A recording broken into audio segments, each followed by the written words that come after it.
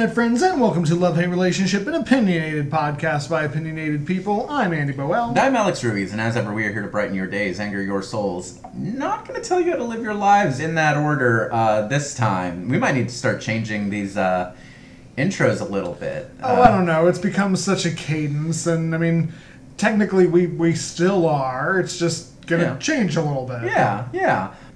So this is episode 101, and, prior to this, Andy and I were talking, and it's... I don't know how many of y'all have noticed, but our release schedule is slightly slowed down because, life and shit. Other things. Yeah, but we still enjoy this project. We still want to put it out, and we were thinking about ways we can kind of make some adjustments here, and this will probably fuck up our triples for a little bit. We need to figure out that part of things before we get to episode 105. But we thought, as a little bit of a shakeup, we're wanting to change our format slightly. We still want to do our love, our hate, and our relationship. However, one of the most fun things for us has been just going on relationships.txt or Am I the Asshole or any other random spots on the internet where you'll find people asking relationship questions and just riffing kind of on the fly. Alternatively, loves and hates take a lot out of us. So we thought, let's slice this up a little bit. So we're playing with the format. You can tell us if you love it or you hate it. Hey. See what you did there. But our move now, we think, is going to be one episode that is just a love and a hate, plus our, patented douchebag buffer that we stole from another now defunct podcast. So now it's ours. Now it's ours. And then the other one will be a relationship special. Just us riffing on a handful of relationship questions. Maybe these episodes will be a little bit shorter. Maybe they'll get longer. At the end of the day, I argue it is maybe going to be more content for y'all. Certainly more than us just posting a regular episode once a month.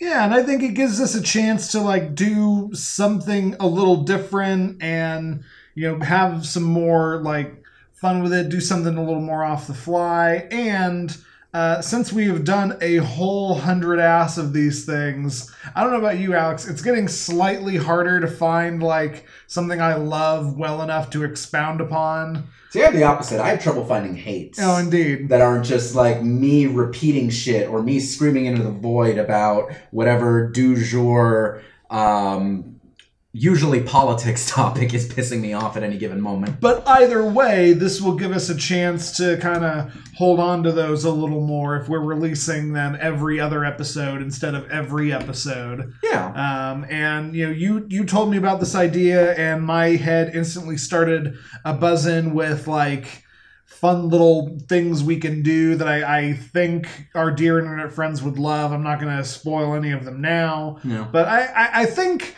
this is a good thing. This is some growth. This is some shake-up to a formula.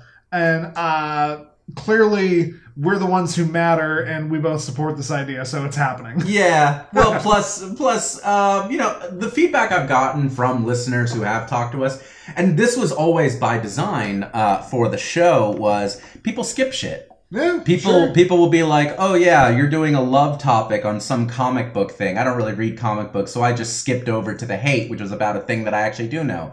Or some of our listeners don't listen to any of the relationship questions because they just don't give a shit. Indeed. I don't know if anybody out there exclusively prefers our relationship questions. If they do, let us know. I haven't heard anything from you. Yeah, you're a fascinating human being. Yeah, but this way, if you just want to skip all the relationship questions, you can. If you want to skip all the loves and hates, you can. We encourage it. That's why we label them the way that we do. That's why we're just sitting here kind of all right, let's, if something does not interest you, that's okay. We don't ask anyone to be entirely completionist about this podcast. God, no. Yeah, and whenever we do hear from people who are like, I just started listening, where should I start? Should I start at the beginning? I kind of think, oh, God, no. I'm pretty sure Andy's take on Sam Kinison has not aged well. Not a damn bit. But what you can do is just scroll through the titles and see if there's a topic that stands out to you. Some of those topics are probably kind of outdated. We talked about John Mulaney back before he had some shit go down. We talked about Carly Rae Jepsen before her most recent album and her, like going super viral on TikTok came out. That is another thing that I think we need to start doing as we've passed our centennial episode, is going back and doing some updates. Yeah. So this is me in real time, having not talked to you before, submitting that as an idea for content. Oh, yeah, probably. We talked about Representative Steve King of Iowa. He's not even a representative anymore. Thank God. We talked about the Koch brothers. One of them's dead. Thank God. So, maybe the Koch brothers update will happen when the other Koch dies. Who's to say? So much shit has happened with the British royal family since we've talked about them. Oh, you know. Yeah. And this is ignoring, several horrible, catastrophic things. Like, I don't think we're going to have a chance to give our take on the disaster in East Palestine, Ohio this episode, but we certainly could. Yeah, if you haven't heard about this, there's a horrendous train derailment, which has just ruined things for a tiny little town in Ohio. It is comparable to the Chernobyl explosion in the 80s in Russia. It is literally comparable, right down to the fact that the U.S. government is trying to hush-hush cover it up with their fucking whole ass. And if you think that we are lying to you, if you think we are exaggerating this, I beg you, just Google it. East Palestine, Ohio. Pete Buttigieg just made the visit there, and he only did it because Donald Trump beat him to the punch. Indeed. And Donald Trump just showed up and started hawking Trump brand bottled waters. So he's consistent. He is consistent. It's some bullshit, and people should be more angry about it and question your media at all times. Indeed. But with that said, one thing that we're going to continue to do every other episode is one of us is going to talk about something we love and the other is going to talk about something we hate. We're going to have a discourse about it, and we're going to provide you, dear listeners, with that content. So speaking of questionable content, actually no, I really like your love. I think this is going to be pure and lovely and wonderful. I was about to say. Yeah, no, my shit's going to be questionable. So you have to love this episode, dear boy. You take it away. Yeah, so I often tend to figure out what am I actually into at any given moment and try to turn that into something to talk about. And that thing right now for me is the modern board game scene. Okay. Which is kind of nebulous, but basically this is going to be me talking about board games. I appreciate this. You have brought over a number of board games. You gifted me a couple of really interesting ones, actually. We can talk about Onitama for a second. But I appreciate this. So give me the layman's intro. Pretend I don't know a single fucking thing about board games beyond your Parker Brothers bullshit. Well, and it's kind of interesting because board games as a concept are one of the earliest inventions in human society. Like the original, the first die, the first rock that had different numbers on it that people would throw has been dated as being like a 5,000-year-old fossil that they found in Turkey. All right. People have been sitting around and playing games that are close enough to us to call them board games for literally millennia. Yeah. The layman's intro is like a board game typically is something that comes in a box and you play it on this cardboard board that has any number of different things, maybe a pathway, maybe little circles that you pile stuff on top of. You move around little pieces made of wood or plastic or rock or whatever. You probably involve rolling some die. Yeah. You draw cards. So for reference, when I was a kid, we didn't have many board games at all. I remember we had a copy of Monopoly. We had a copy of, it was either Chutes and Ladders. I think it was Chutes and Ladders, not Snakes and Ladders.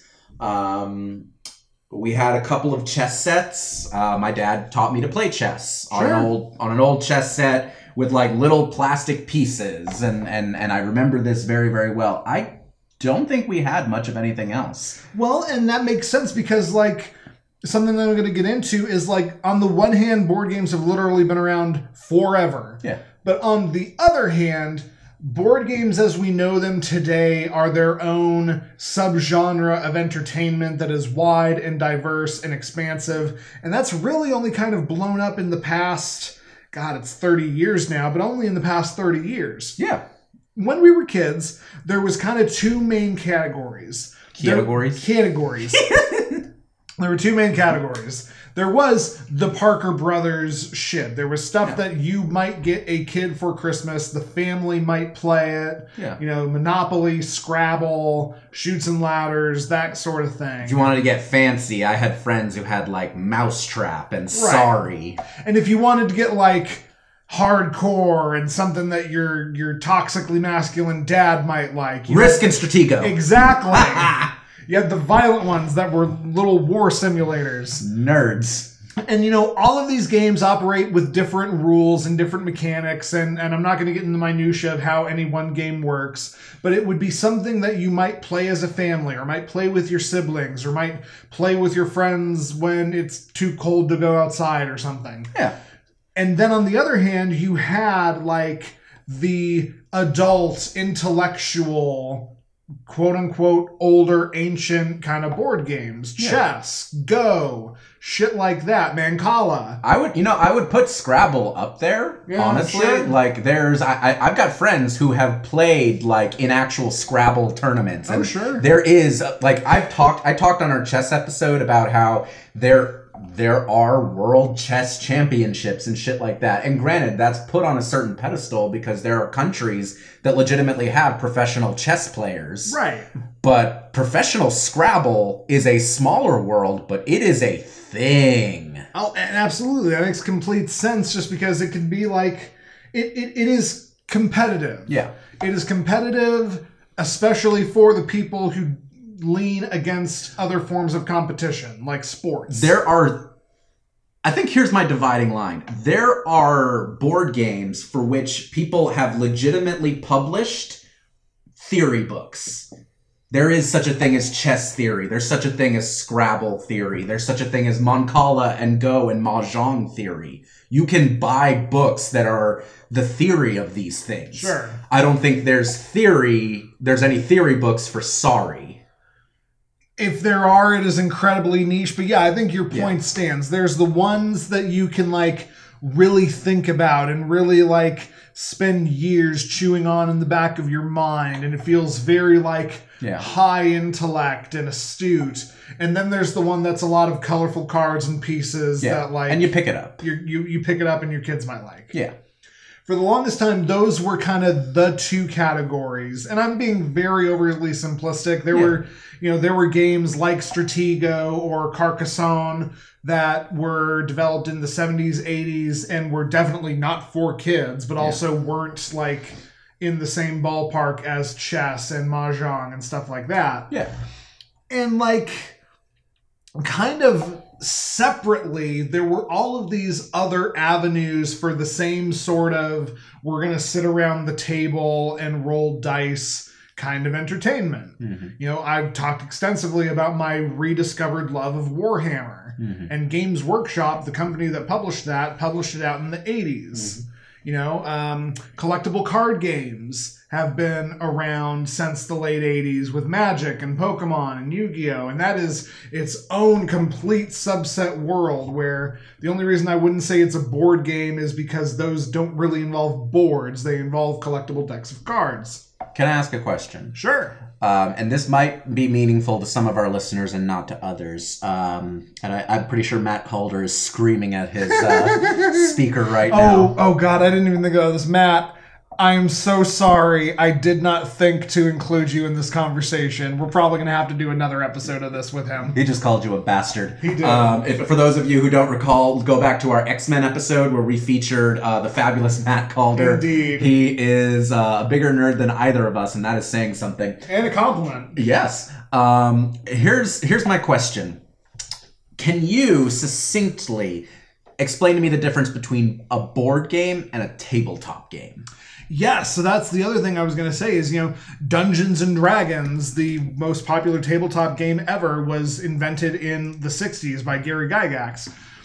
The difference is with a tabletop game, by and large, it is more about creating a fantasy, using pieces as a simulacrum for what you're seeing in your head. Yeah. It's more about keeping track of, you know, different aspects of your character, your strength, your intelligence, your magic, blah, blah, blah, blah, blah. And it is a more long-form experience. You can play Dungeons and Dragons and only do like a single session if you really want, but that's not what the experience is supposed to be. Yeah. It's supposed to be something you play over the course of dozens of hours, over dozens of sessions, and maybe you just have a bi-weekly D&D night with your friends over the course of 3 years, and that can be the legitimate experience. I have friends who do that. And that goes for, other tabletop games besides Dungeons and Dragons. Yeah. Whereas a board game, by and large, is meant to be something that you can set up, play, pack back up over the course of an evening. It is supposed to be a singular experience in what it is. Yeah. That's not to get in the weeds, because there is a recent thing called legacy games, where the whole point is you play a board game, but you play it like Dungeons and Dragons, where you play it several times over the course of 6 months and it changes. But we're not going to get into that. Go on. We're not going to get into we don't have time to unpack all of that. By and large, that would be the difference, I would say. Even I'll lump in Dungeons and Dragons and Warhammer, stuff that is just tabletop gaming. It's more about like taking miniatures and simulating an experience, and it gets very heavy into rolling a bunch of dice and holding a bunch of numbers in your head and figuring out whose numbers beat the other person's numbers and you win. Yes. Whereas a board game can have a much more varied experience. There are board games where it's just, I'm going to spend the night building up the best numbers and then my numbers beat your numbers. But there's other games where it's like all of us are working together to do a thing. Or numbers don't even matter. It just matters who's got the most of this colored tile on this colored space. It can be a different thing, and it is shorter. Yeah. So that is the primary difference I would give. Okay. Now, I was mentioning about 30 years ago, something happened that a lot of people put as like a benchmark in board game history. And that is the release of a game called Settlers of Catan. I've played this. I was about to ask, have you played Settlers of Catan? I think I played it with... Did I play it with you? I have played Settlers of Catan. I have never played this game, so it must not have been with me. Interesting. Okay, yeah. I have played it. I think I played it with Kelly and Nathan. We had friends who just had it, and I think I played it once or twice. Well, that sounds about right. And so, yeah, this game comes out in 1995 and kind of takes a certain part of the world by storm. It became instantly a very popular introductory board game, something that you might play with your friends in college to this day. It is very accessible. It is a game you can read the rules, and it is relatively... Some of the board games you have shown me, you are straight up just like, you spend 20 minutes reading the rules to us. Yes. Because it's so complicated. Or we start playing and you're like, okay, when we get to this point, I'll tell you what the next thing is. Yeah. And Catan, you can read all the rules to Catan on like a postcard note. And it can be a complicated game, but to learn it is not terribly complicated. Right, and that's sort of like the sweet spot of what this offers. It is a low level of inaccessible. Yeah. So it's a very accessible thing, but it can become something very interesting, and like you get very invested in it. It's like chess. You can learn all the rules in 10 minutes. Right. But to master it definitely would take decades. Right. And to be simplistic to the level of being unkind for anybody who has never heard of Catan or not played it, essentially it is just a game where you have like a little island and you have little tiles on the island, and this tile grows wheat and this tile makes lumber, and you trade resources with the other players at the game for the purpose of, at the end, having the most of all the things you can and scoring points in that way. Yeah. Again, that's very simplistic, but that's basically what it is. It's like a board game that mixes Oregon Trail with Monopoly and maybe a little bit of like Farmville or Animal Crossing. Yeah, absolutely. And so like that took the world by storm. It is probably not what a lot of people would say is the best board game, but it's what a lot of people would say is the best board game to introduce to someone if you want them to like board games. I can see that. And like I said, that was in 1995, and that kind of really jump-started in a lot of creative type developers' minds what games can be. And so the snowball started rolling down the hill to the point that it is still rolling to this day, and it is now a mighty avalanche of different content, of different board games that you can buy and have and enjoy, of just literally anything. If you can think of a concept, odds are there is a board game or two or three that is about it. Yeah. I'm trying to think of how to like create examples of this. So this is actually a good spot to bring it up. A game that you gave me, I think it was either a Christmas or a birthday gift. Yes. Is a 2-player game called Onitama. And Onitama is kind of similar to chess to a certain degree. You have 5 pieces, and the whole point of Onitama is all your pieces move based on these cards that you trade around. And there's like 16 different cards, but only 4 are actually, or I think 5 are actually played, and they're dealt randomly. And so because of that, the game is different every time, because 5 out of these 16 cards, you're almost never going to get the same configuration of cards, the same configuration of movements. And you have to strategically think not only about defending your pieces, attacking your opponent's pieces, but also all the cards are face up.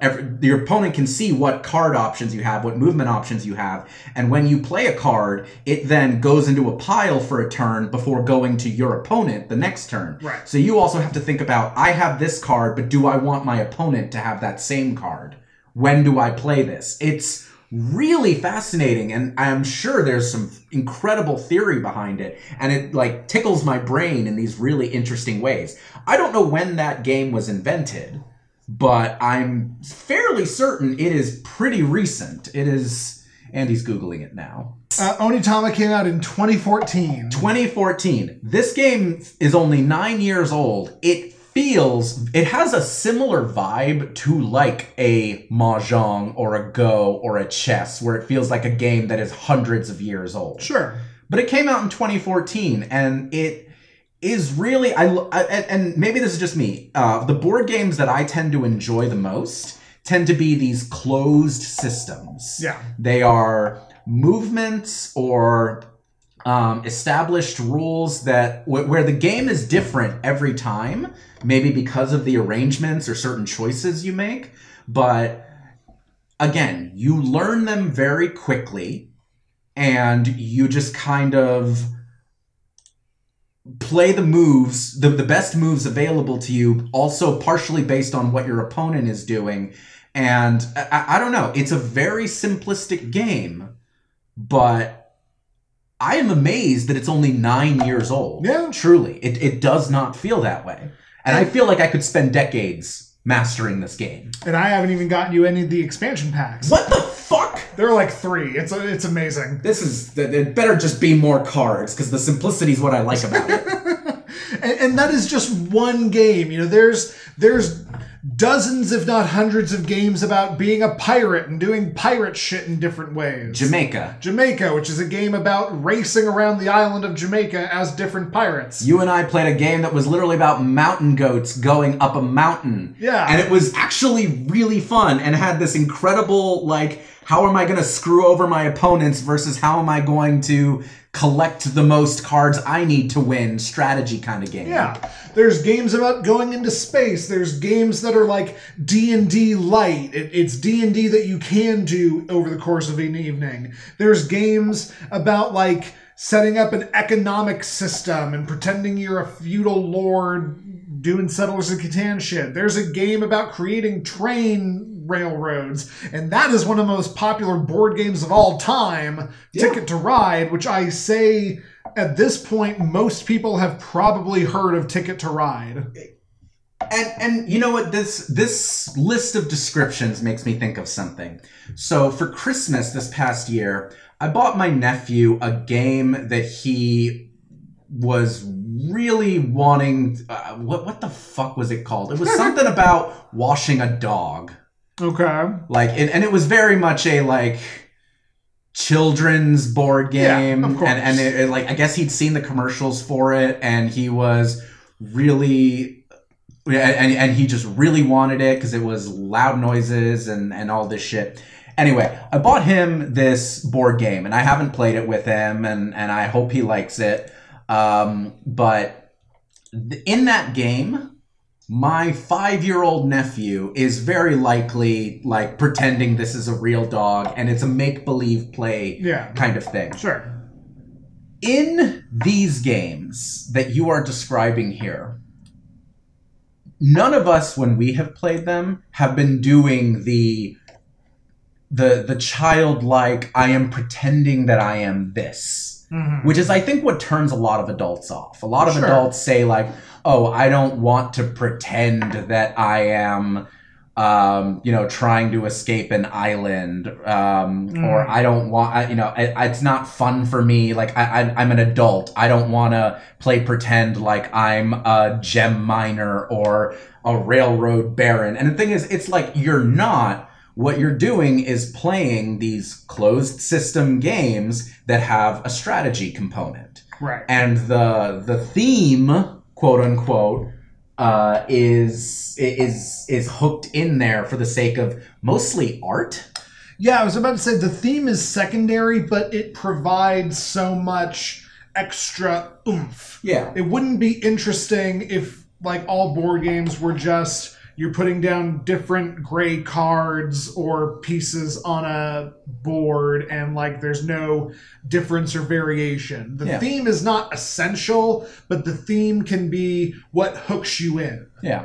Ticket to Ride is about trains.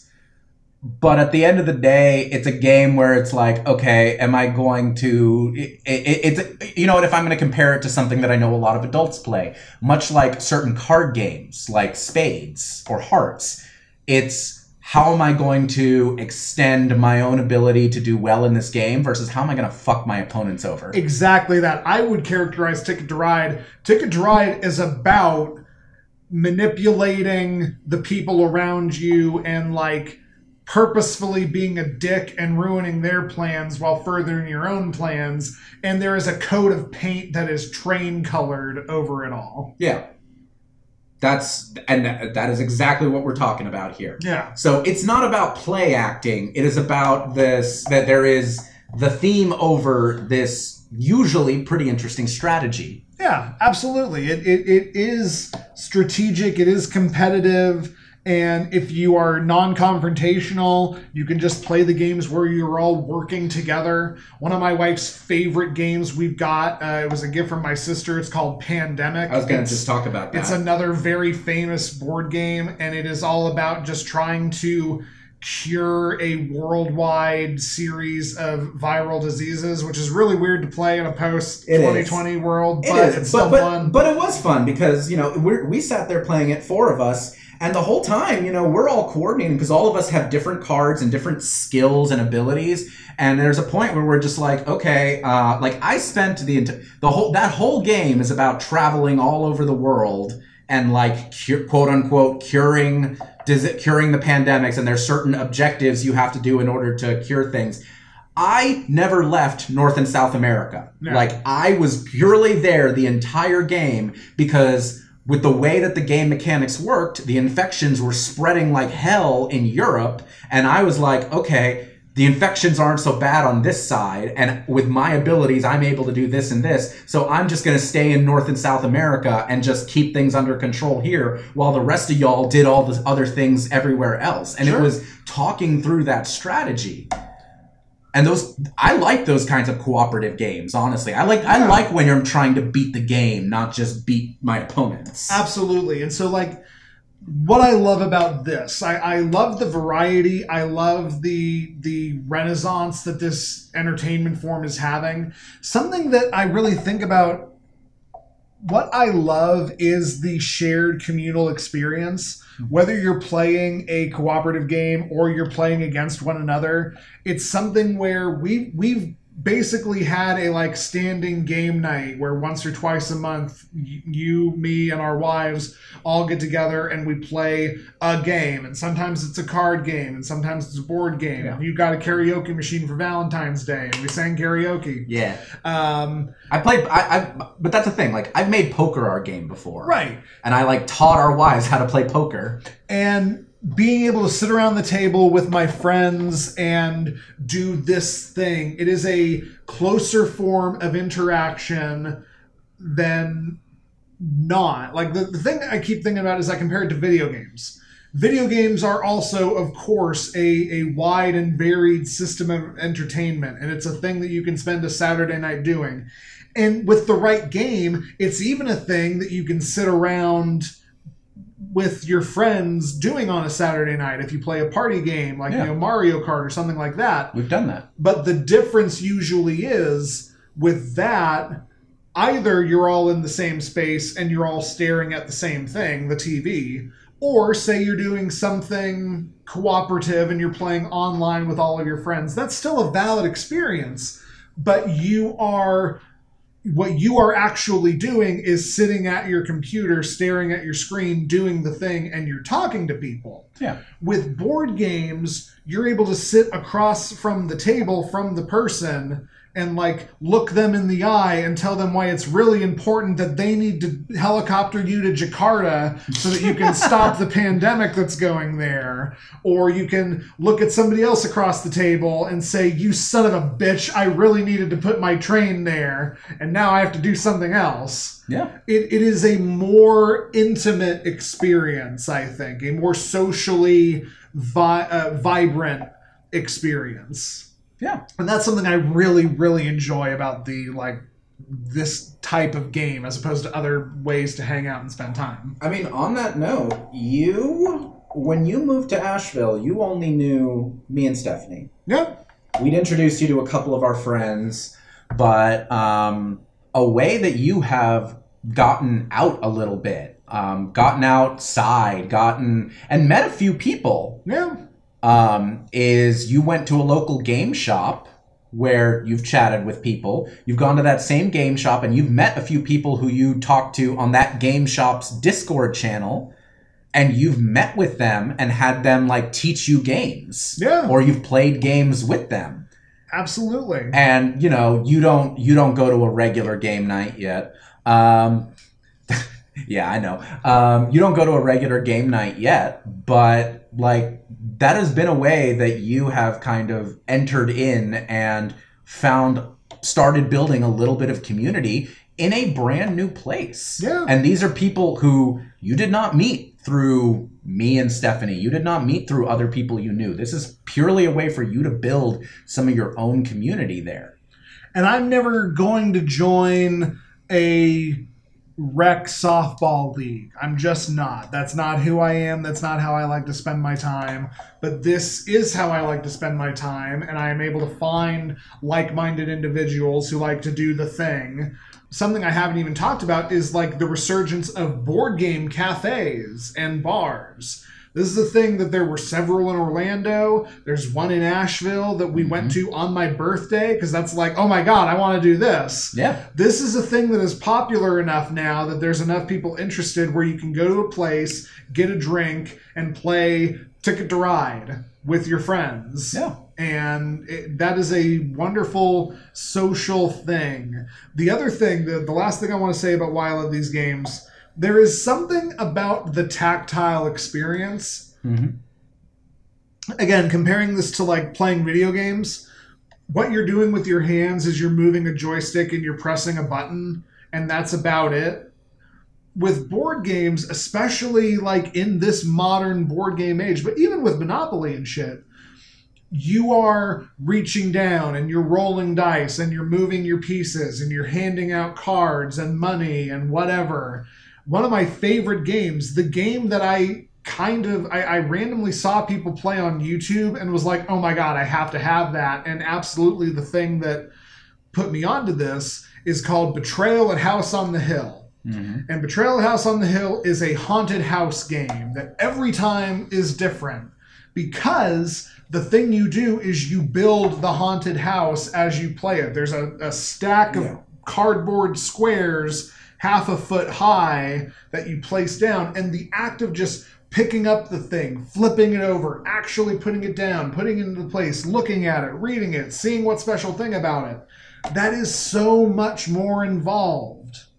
With Monopoly, picking up your thing and moving down 3 spaces and seeing, oh shit, I can't think of a single street in Monopoly, but now I owe you $300. Yeah. And handing out the $300. It feels physically more involved in a way that I really like. I think I might have mentioned this on the podcast before. When we were kids, my sister and I had a Super Nintendo.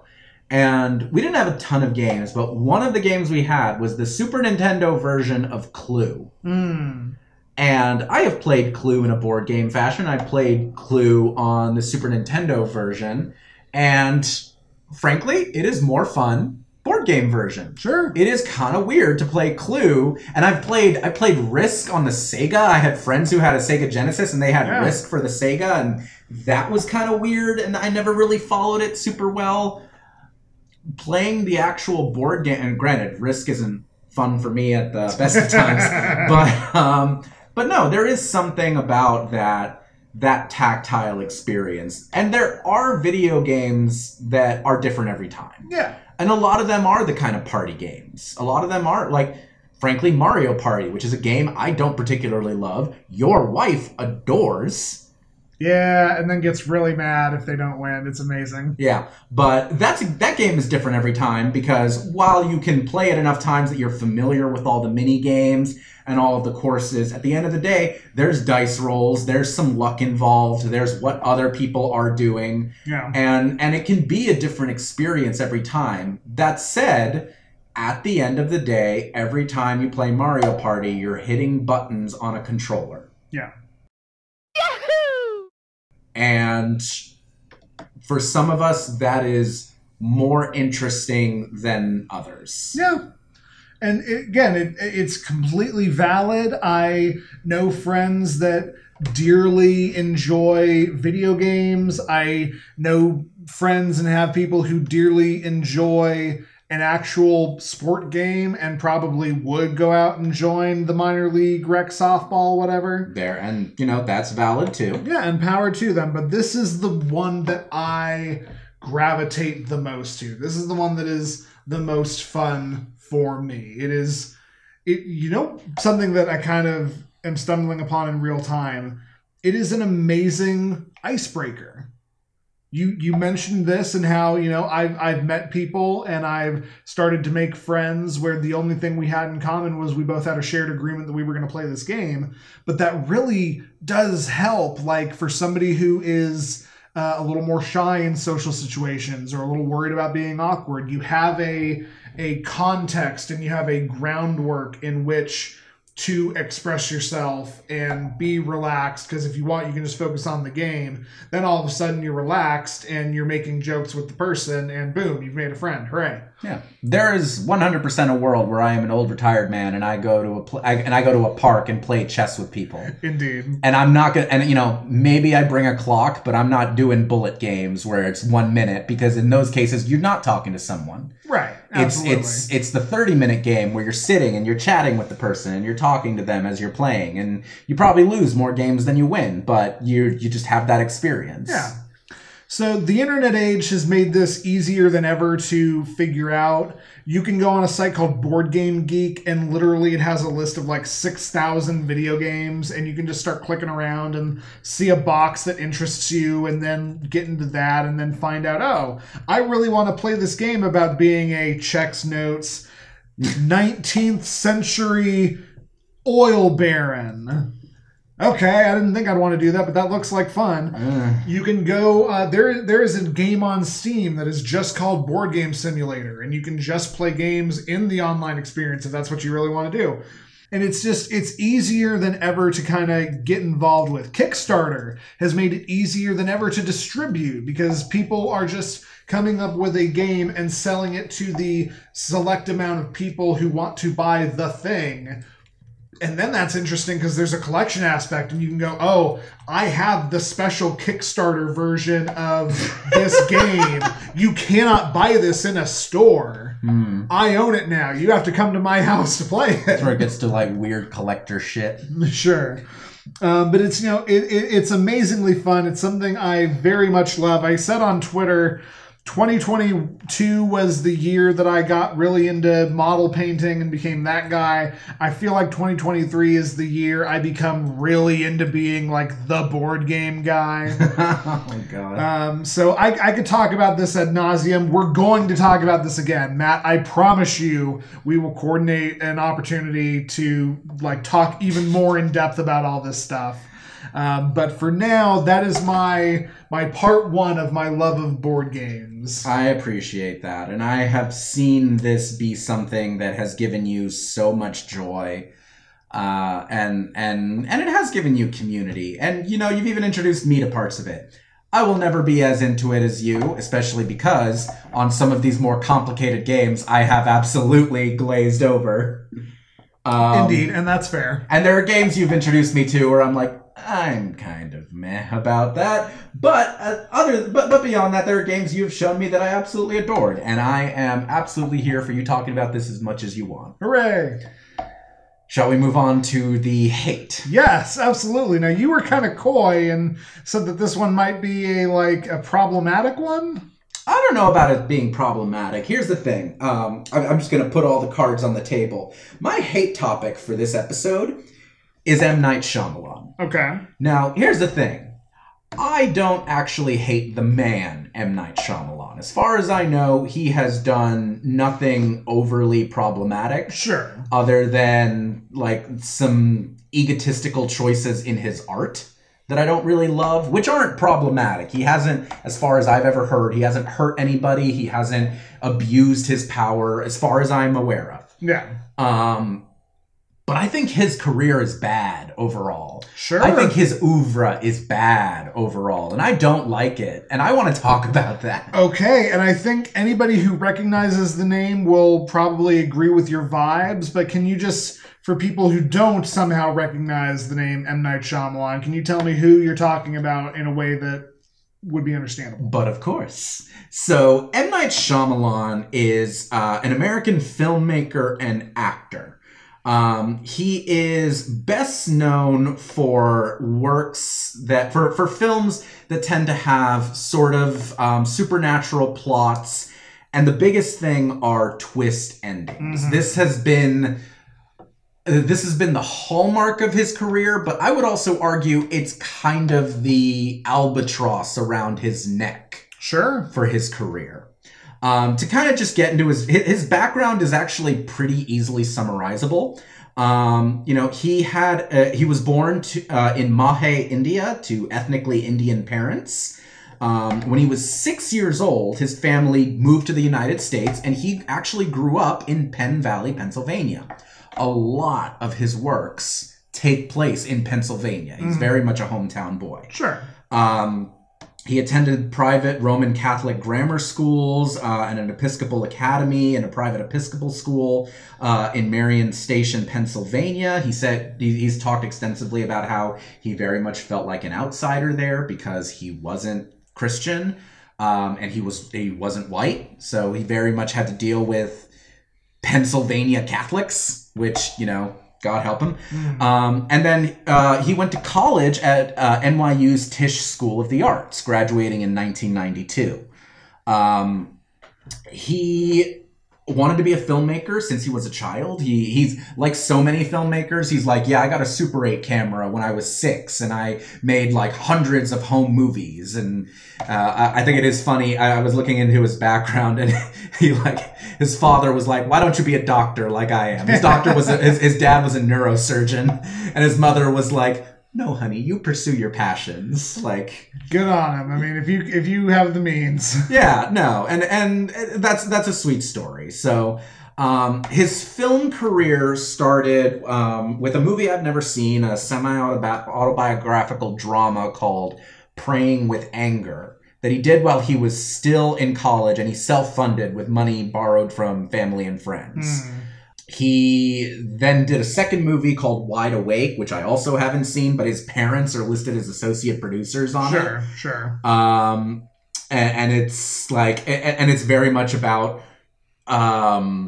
shit that he dealt with, because it's about a 10-year-old Catholic schoolboy who is struggling with the existence of God after his grandfather dies. But it actually had people, it had Dennis Leary and Rosie O'Donnell and Julia Stiles in it. Like, it was, you know, and Robert Loggia. Like, his early career actually was more him doing screenplays. He co-wrote the screenplay for Stuart Little. He was a ghostwriter for 1999's She's All That, which, if any of you remember, that had Freddie Prinze Jr. and Rachel Lee Cook. It was... So, this was not the thing that, like, this was him working in Hollywood. You co-write Stuart Little. That movie is, you know, that movie did well. Sure, absolutely. And he was doing well as a screenwriter, but he wanted to be a director. So, his big breakthrough, I'm now an international name, was 1999's The Sixth Sense. And we're going to spend some time talking about The Sixth Sense. Please, laugh. Well, you know what? I'll just go ahead and launch into it. So The Sixth Sense comes out in 1999. For those of you who don't know, it is a ripoff of an Are You Afraid of the Dark episode, where a child sees ghosts of dead people and he's being helped by the psychiatrist. And spoiler alert for a movie that came out 24 years ago, at the end it turns out the psychologist, who we're watching his day-to-day life, and he seems to have a shitty marriage and is disconnected from all the people around him, and it turns out at the end he is actually dead, and it's him interacting and he doesn't realize it, and that's why this kid sees him, and blah blah blah blah. Now, The Sixth Sense did great. It was nominated for 6 Oscars, including Best Picture, Best Director, and Best Original Screenplay. Why it was nominated for Best Original Screenplay is, I don't understand, because it is an Are You Afraid of the Dark episode. Okay, and I want to take a second here, because it is very clear that you are too close to this, and, like... I hated this movie when it came out. I hated this movie when I was 9 years old and saw it. And considering we just had a big, like, kerfuffle over another movie you hated when it first came out, all I want to say is, like, to say The Sixth Sense, the reaction to it was great, is a gross understatement. This was a fucking phenomenon. This took Hollywood by storm with the twist ending. And I'm not even saying I like it that much. I think it's a perfectly fine film. I didn't know it was ripped off until you told me about this a few weeks ago. But, like, this thing turned M. Night Shyamalan from a nobody to somebody that, like, is the cream of the Hollywood director crop and gets to do whatever the fuck he wants for the next, like, rest of his career, people were thinking at the time. And I know we're going to turn into The Fall, but, like, this was one of the biggest films of the pre-2000 world. Inarguably. I see dead people. Yeah. This film was a huge success, made incredible money, was really influential, made him a household name. Sure. This is the biggest comparison I would give to this. This film did for M. Night Shyamalan what The Matrix did for the Wachowskis. Yeah, that's a good comparable. And the thing is, the Wachowskis have made some crap movies since The Matrix, but the Wachowskis will always work, because at the end of the day, they will always have been the people who did The Matrix. Yeah. M. Night Shyamalan will always work, because at the end of the day, he made The Sixth Sense. Sure, yeah.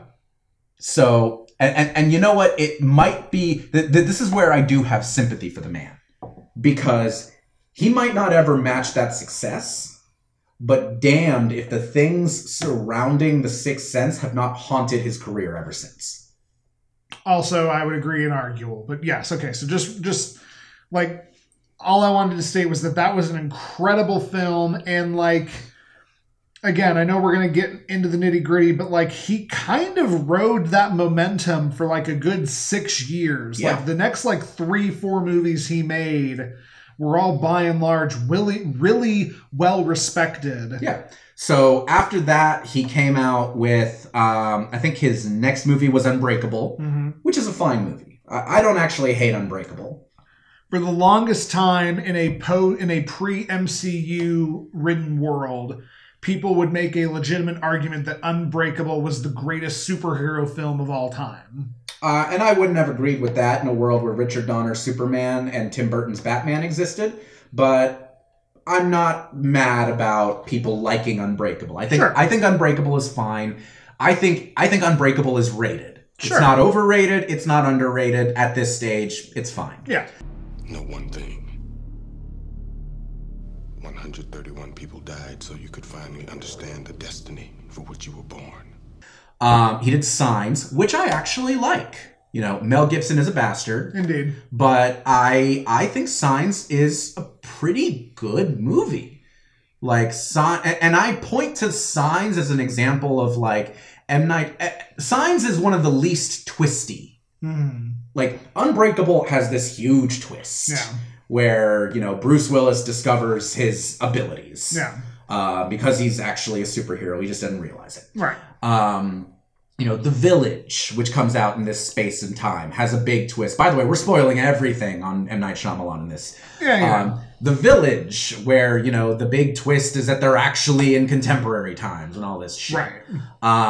You know, Signs is the least twisty. And I point to Signs as an example of like what M. Night Shyamalan can do with a human story. Because Signs is at the end of the day about I can't remember if he's he's a priest, an Episcopalian priest who has lost his faith after his wife has died.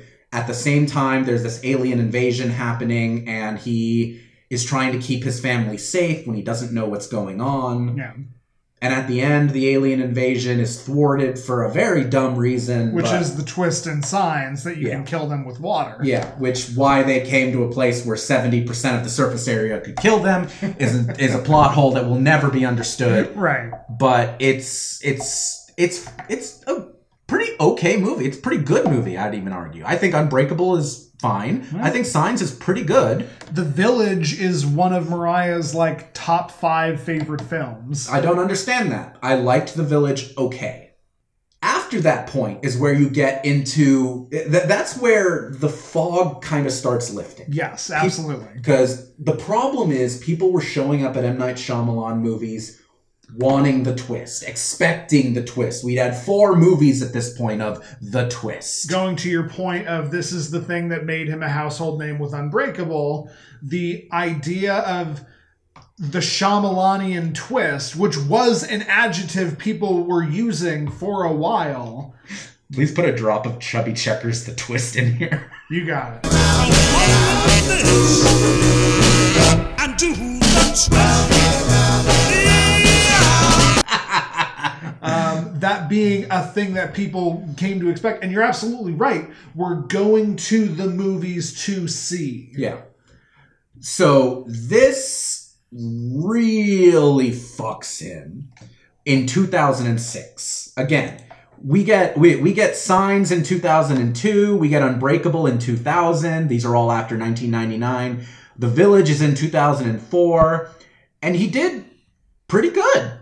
Yeah. Then he gets to 2006, and this is his big stumbling point. And this is a movie that I saw in theaters because I worked in a Regal at the time. Lady in the Water. Right. Which is so bad. Okay, real quick. I know you're going to talk about it. I am a Lady in the Water defender, and I will get into it, but I want to state up front, everything you're about to say stands. Lady in the Water is bad for a number of reasons, not all just rooted around the twist. The twist in Lady in the Water actually isn't bad. It really, really isn't. By the way, the twist at the end is that Paul Giamatti thinks that he's this warrior figure prophesized, but it turns out he's actually a healer, and the warrior is this other dude. it's dumb. It's got a dumb premise. It's really annoying because M. Night Shyamalan was trying to do the Hitchcock thing where he was casting himself as small roles in all of his movies, and by the time he gets to Lady in the Water, he casts himself as the writer who figures out how to save the world. Sure. Which it is the most self-indulgent he gets. Oh, no, it's not. The Happening is the most self-indulgent he gets. Okay, fair enough. The thing I want to say about Lady in the Water, from my perspective, and from I think a lot of people's perspectives, M. Night Shyamalan was a horror director, or at the very least, a thriller director. Psychological thriller. Yeah, psychological. None of his movies were really horror at this point.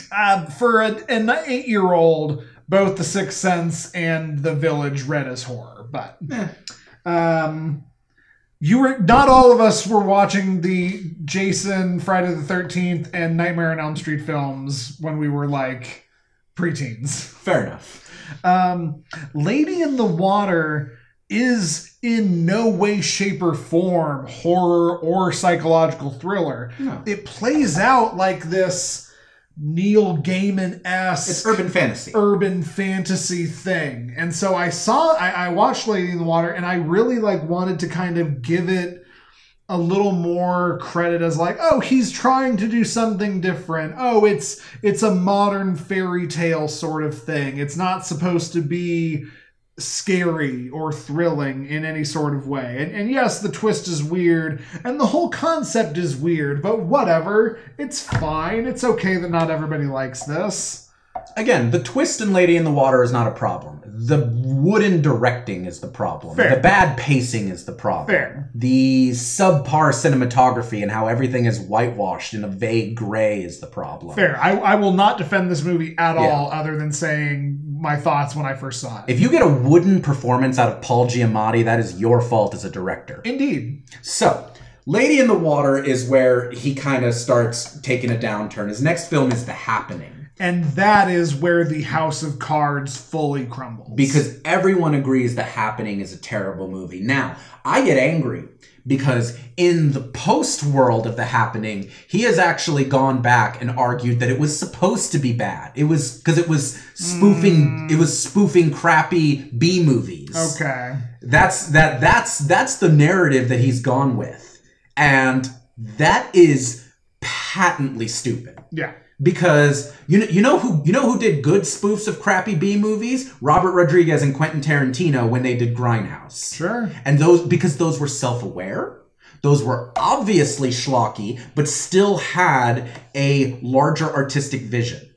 And I will argue, people who love M. Night Shyamalan will try and go back and defend The Happening and be like, well, he meant it to be shitty.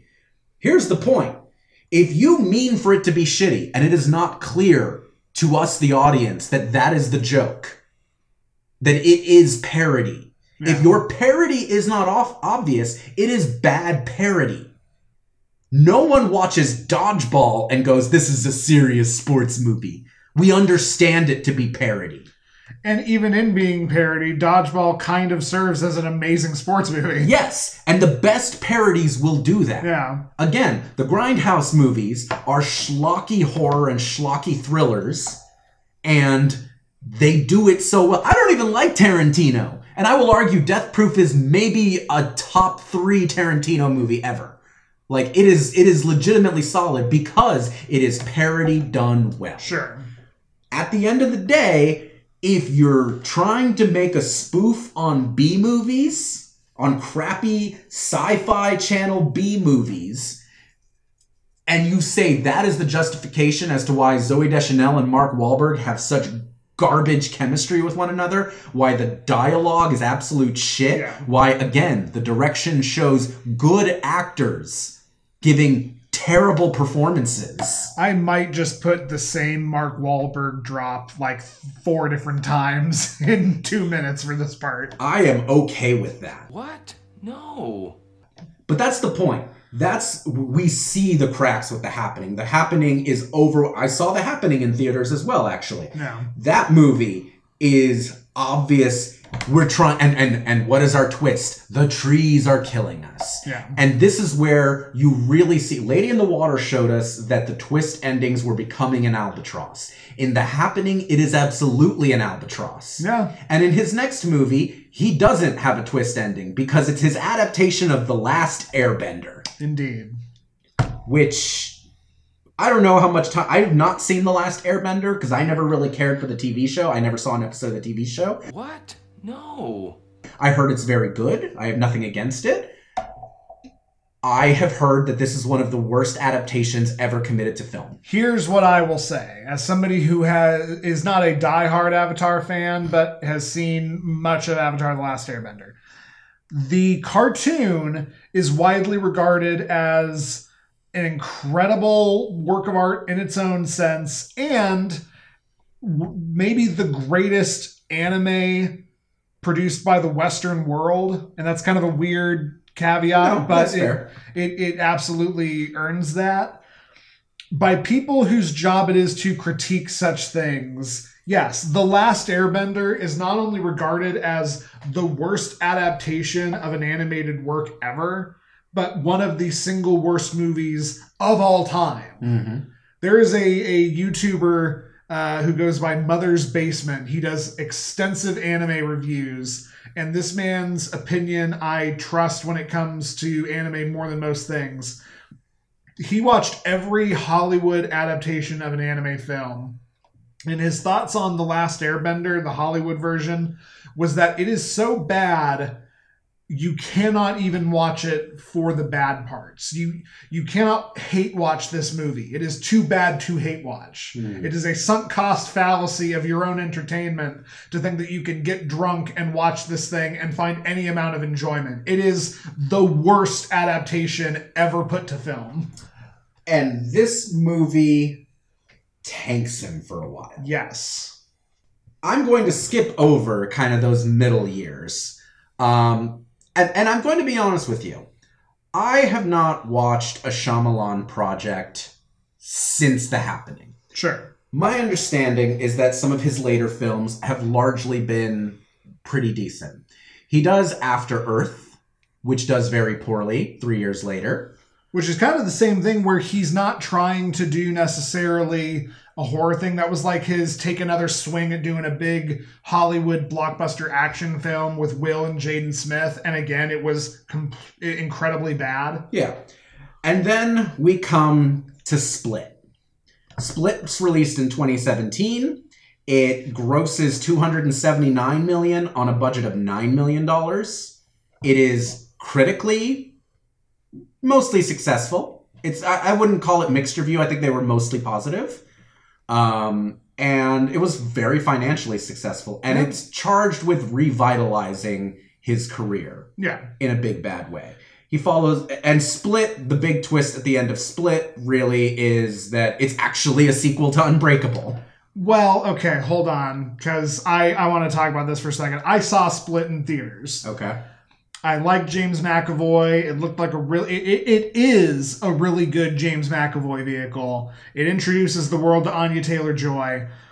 The twist in Split is this killer has split personality disorder. Which isn't real, but... And one of his personalities is a superhuman godlike being that it has plans to basically take over the world and like kill whoever he wants.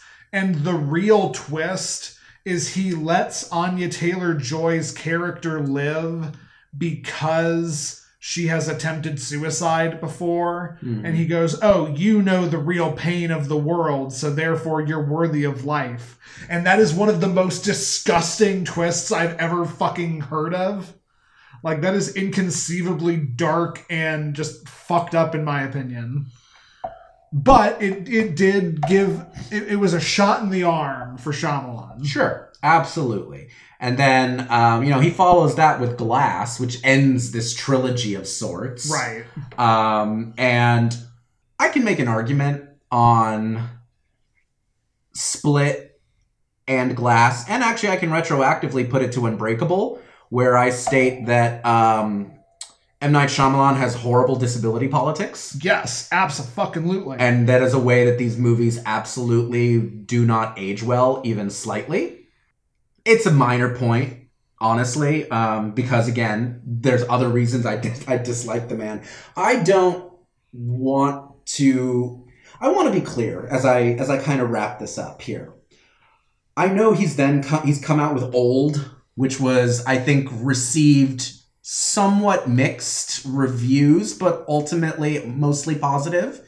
Did fairly well. And his new movie is Knock at the Cabin. And Knock at the Cabin is interesting because Knock at the Cabin also has kind of fucked politics.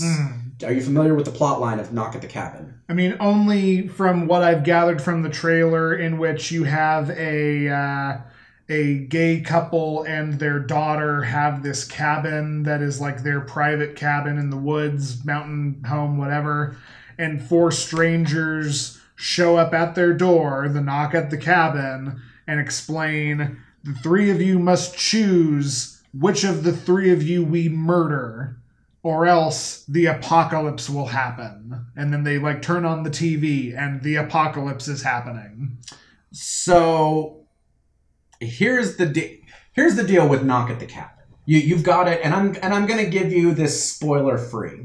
But the overarching theme in Knock at the Cabin, yes, is that there's this gay couple and there are these 4 people who met each other online and kind of went down a little bit of a echo chamber kind of situation and were compelled to come out and find this family out in their cabin and push them to this. Interesting. Okay. And I'm again not going to spoil this, but the themes at the end of this movie kind of end up being that the online radicalized people, one of whom is very explicitly extremely evangelical, turn out to kind of be right. And it's not a one-to-one there. I'm not sitting here saying that M. Night Shyamalan is trying to push forward a piece of right-wing propaganda. I'm not. I don't think that was his intention, based on everything I understand about this movie. However, it's done kind of sloppy. Sure.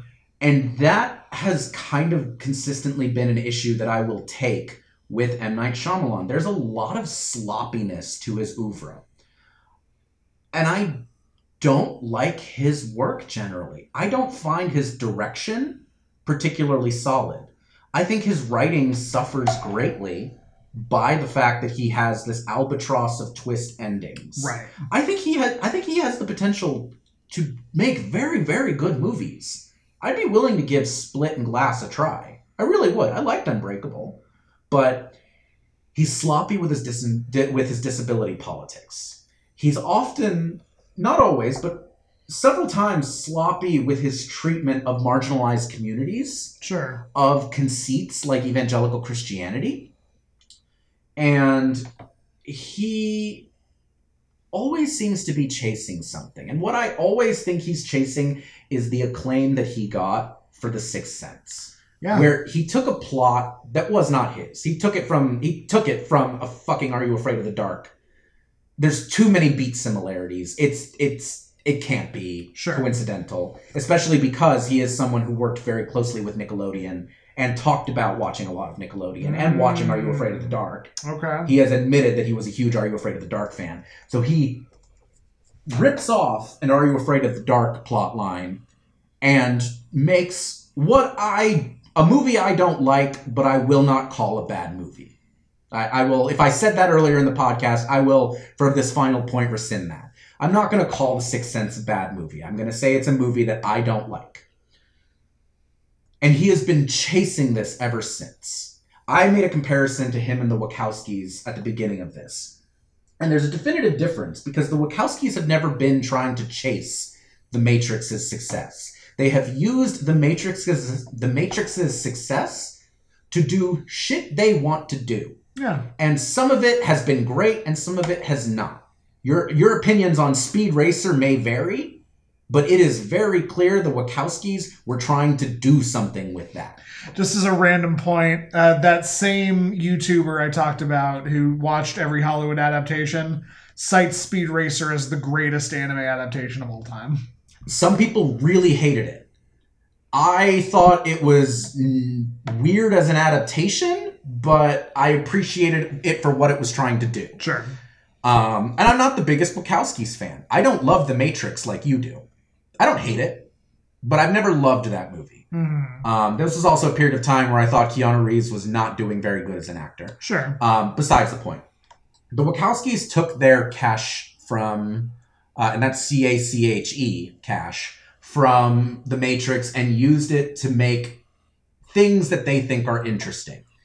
And, you know, at a certain point, you do get Jupiter Ascending when you do that.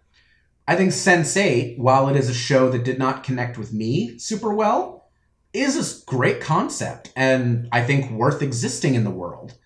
I think what M. Night Shyamalan has been trying to... And he's talked about this. He's talked about how that period where he was doing so poorly really fucked with him. Yeah, sure, of course. And I appreciate that. I actually do. Again, I don't have anything against the man himself, but I don't like his art. I would like for him to take his talents and really try and do different things. I think he works best when he tries to step away from the twist endings.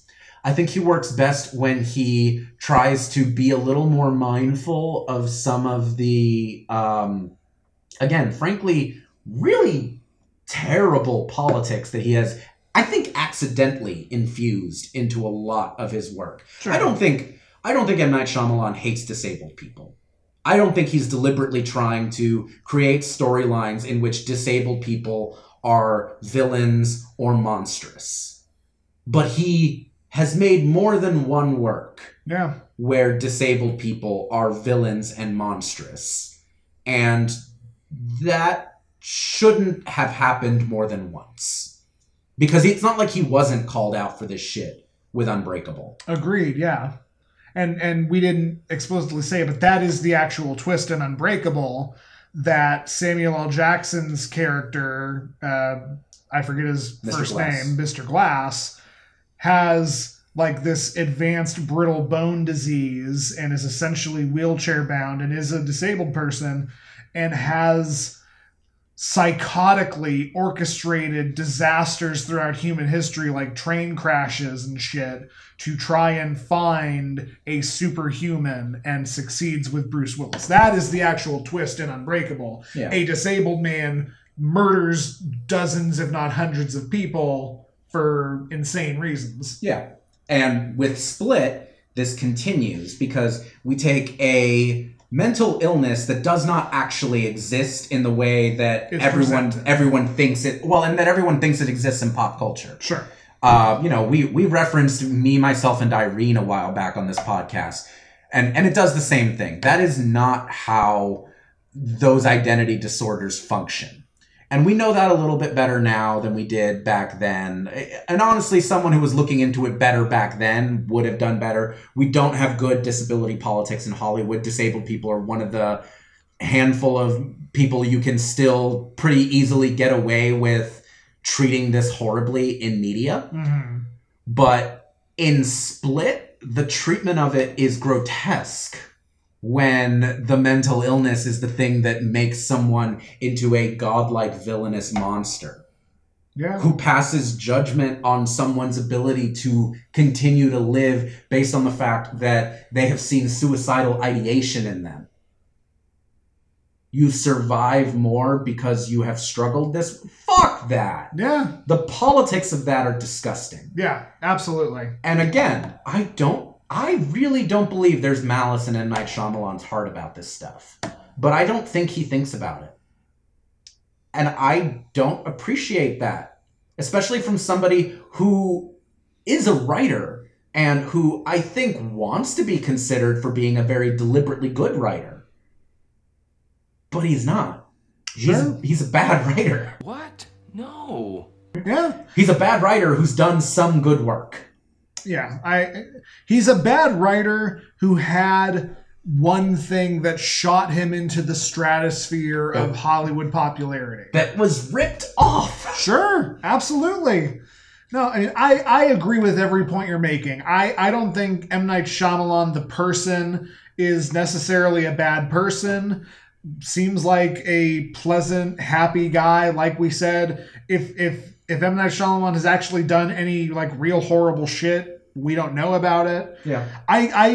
If I was a writer-director, I would also insert myself into every single film. Like, I got no objection with that. That's not even a thing that only he does. No, it's not. It just got egregious after a bit. But at the end of the day, M. Night Shyamalan, the creative, is responsible for 3 of the worst movies ever made in The Happening, The Last Airbender, and After Earth. And as a creative, that is inexcusable and not worthy of any of our time. Yeah. And if it was just that he had some misses, fine. But I deeply dislike this man's career. At some point, I'll give Split a chance. I will. I love Anya Taylor-Joy and I love James McAvoy. I'll watch it probably, but I wanted to take a little bit of time to shed some light on just... And I want this to be nuanced because again, I don't hate the man. Sure. I really dislike his work and his career. I understand it's going through a resurgence right now, and I want to be clear, I'm not shitting on anybody who likes his work. Sure. You like some of his movies. I like some of his movies. I do. But I think it's worth questioning, and I think it's worth being aware of these things. And so, yeah, that's my hate topic. I hate the career of M. Night Shyamalan, and I kind of wish that he would just, like, squirrel himself away for a few years and figure out something different to do with his work. I'd love to see him come back. I really would. I would love to see him come and do something really groundbreaking and stop trying to chase the goddamn Sixth Sense. Yeah. Absolutely. It really feels like he succeeds when he is in a secondary capacity. You are by no means alone in your hate of M. Night Shyamalan, but I appreciate you bringing such succinct and verifiable points. The thing about Sixth Sense being a ripoff is something I did not know. I guarantee it's not something our internet friends knew. And so that's great. That's what we do here on Love-Hate Relationship. So thank you for listening, dear listeners. Hilariously, this has lasted about as long as an episode would if we had still done the relationship section. What the fuck are you going to do? Yeah, you know, we love to talk. That's very clear. But like we said at the top, we are actually going to eschew the relationship question. But next episode is going to be nothing but relationship questions. So if you enjoy that, be sure to send your relationship questions in, or just send us stuff that you find on the internet that you think is funny and you want our takes on. You can send all of that to lovehaterelationship.podcast@gmail.com, where we promise we'll read it. You can subscribe to us on Apple Podcasts, Google Podcasts, Stitcher, Spotify, YouTube, or even TuneIn Radio. Hey, Mom. You can also rate and or review us on any and or all of those platforms. We're told it helps people find the show. You can also follow us on Twitter at LHRPod. That's LHRPOD. See what we're tweeting about. We're still on Twitter, right? We're still on Twitter. Twitter still exists, right? And you can send us your questions there. You can let us know your own opinions on board games and M. Night Shyamalan. Oh, please. Oh, God. Did M. Night Shyamalan ever come out with a board game? There has to be, like, a Sixth Sense promotional board game. There has to be. Oh, God. Absolutely. Yes, you can do all of that. You can find me, Andy Boel, on Twitter at JovoCop2113. You can also follow Andy's_minis to see what stuff I'm painting at any given moment. And you can follow my other podcast, Cult Fiction, where I review cult films, which I would say Shyamalan does not have any cult films. I would argue we will not be watching any of his works. Yeah, I think so. But we will be watching other stuff with the incomparable Stephanie Johnson. And once again, that's Cult Fiction. You can find it everywhere you find Love-Hate Relationship. That's right. You can find me on Twitter, Instagram, TikTok, I guess, LiveChess and chess.com at A_X_RUIZ. Thanks for listening, y'all. New 100 episodes, new format. Please tell your enemies.